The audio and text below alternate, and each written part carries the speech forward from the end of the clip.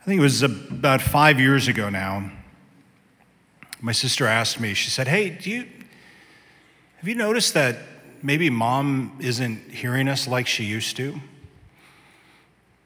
I said, "I haven't really noticed. And her TV is really loud." Huh. So, I tested it. I started talking to mom with just moving my lips. No, I didn't. But she was slowly, her hearing was going bad. This happens. This happens to many, many people. And over the years, it got so bad that it was, every conversation with mom was like, Mom, what? Why are you yelling? I don't know, why am I yelling? Why is the TV, on 100? I mean, it's because you're deaf. Get some hearing aids. No, she's very stubborn. She's a very stubborn Italian. So, but this is a common thing, right? And it becomes really difficult. It interferes. A lot of people go through this. It interferes with just regular human relationships. Even getting hearing aids is not really necessarily, it makes things better, but it also brings other problems.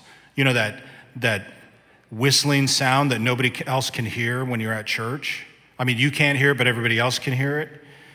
You ever heard that at church? I'll be standing up here and I'm hearing the whistling. And I'm like, who's doing that? Which one of you, But the person who it's happening to can't hear it. So it affects our human relationships, just as hearing goes bad. And, we all probably have had the experience, not necessarily just those who either have a condition or they've grown older, but I know every time I get a upper respiratory infection, sinus infection, my eustachian tubes close and I can't, it's like you're underwater or something. You just can't hear. It's annoying. It's really annoying. And I'm sure you've had that experience then I've certainly had the experience of, taking the meds and all the rest, and then one day they just open up, right? There's that crackling kind of thing. Do you know what I'm talking about? 5 of you? Like 5 of you? There's like that crackling, it opens up and you're like, oh my gosh. It's a wonderful feeling to be able to hear fully again. Of course, in the gospel today, we have this man who's deaf and also can't speak well. And they usually go hand in hand because if you can't hear language, it's really hard to imitate or speak language. It's just difficult to speak well if you can't hear it. That's how we learn. So a man who had been deaf for many, many years or from birth, obviously he has the ability to speak and vocalize, but he doesn't know how to form words well because he can't hear it.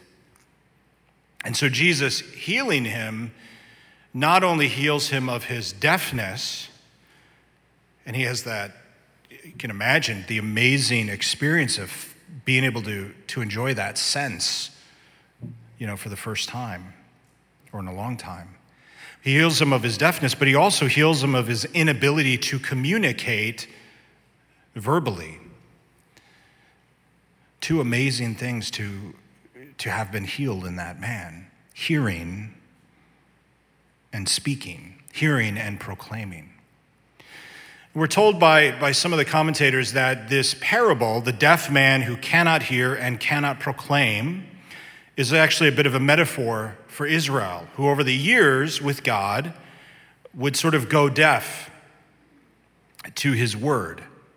God had clearly communicated his word, his law, his covenant, but then Israel inevitably would go deaf. They'd stop listening to God. And after they stopped listening, they would stop proclaiming. They would stop proclaiming his message and his word.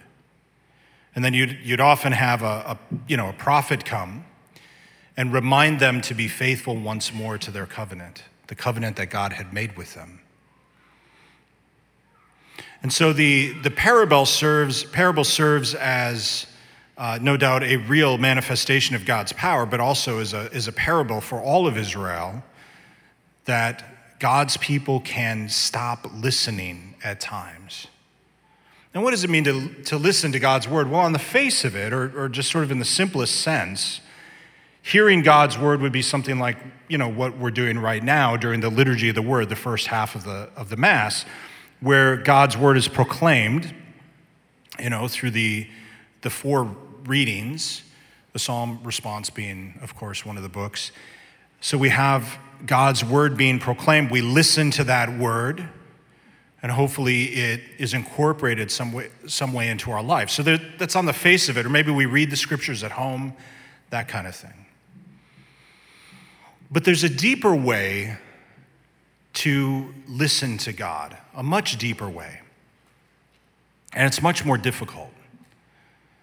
It's much more difficult. It calls the person to kind of put everything away, put the devices away, turn things off, find a space to be quiet, and then to declutter even their minds. I mean, all of us, I don't know if you've ever, I'm sure most of us have, tried to pray in this fashion where we just sit still in quiet. You might say, Father, you don't know my house, I have little ones. All right, fine. But, there can be ways to do this. But to sit still, to be quiet, to then declutter our minds of the anxieties, the fears, the tasks, the, whatevers. Declutter that. And then to even declutter sort of the self, the expectations of what God would say in that moment. Because I think sometimes even in that moment of really trying to be receptive, we're still often trying to control what God is even saying to us. To even clear the deck of that. To truly empty out. And to merely ask God to speak his word. That's a depth of listening that's very difficult to get to.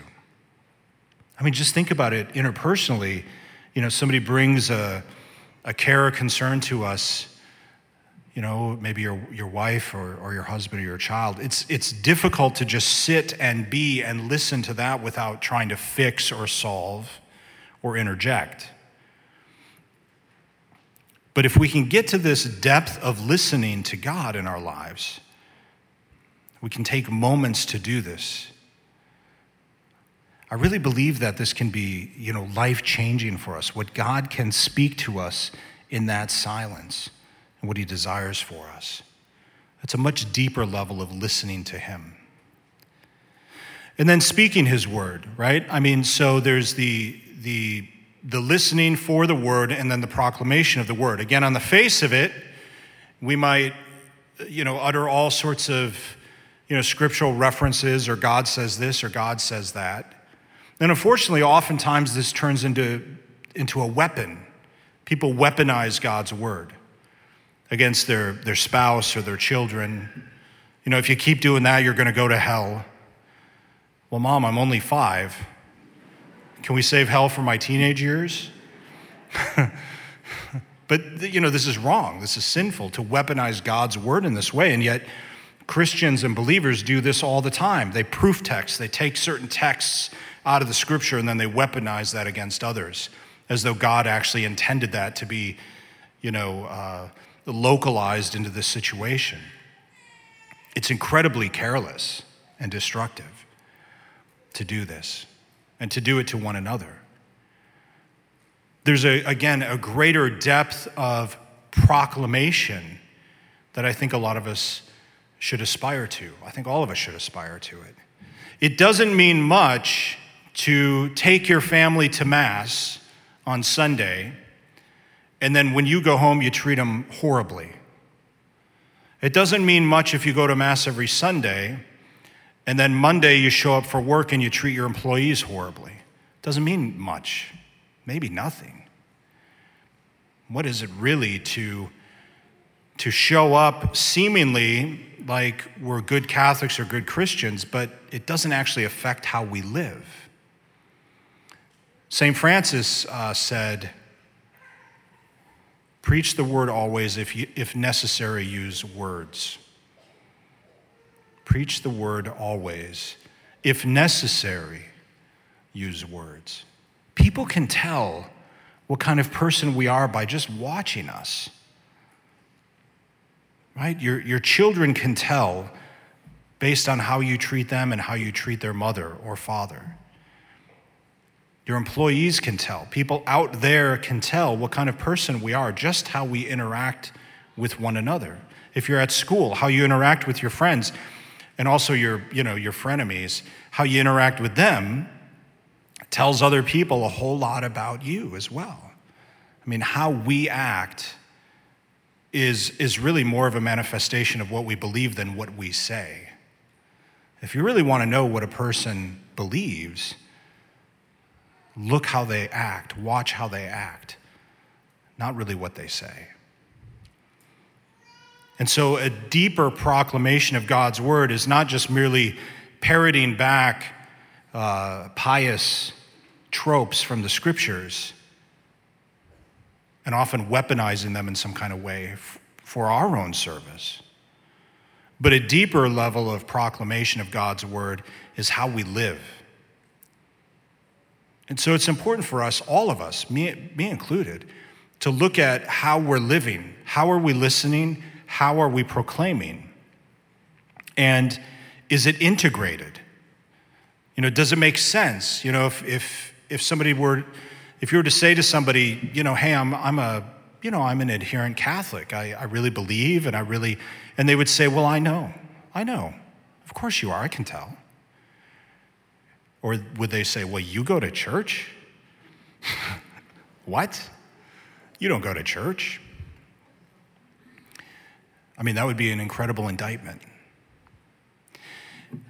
I'm not seeking to criticize everyone here, but just to get us to reflect. Can I do better? Can we do better? I think all of us can do better. And if there are gaps in this listening and proclaiming, okay, let's look at that. If we're not listening and we're just doing our own thing and we're not paying attention to God, that's a problem for a Christian. If we're proclaiming by words only, but we're not changing a bit how we act, that's a problem as a Christian. And so we pay attention to these things. We pay greater attention. We analyze. We look at these things and we say, how can I grow? How can I improve? This is what God wants from us. How can we grow a little bit, step by step, becoming a better and better Christian? And then we will change the world as Christ desires. May not change the whole world, but we might change our church. We might change our family. We might change our school. And that's enough. That's enough. Please stand.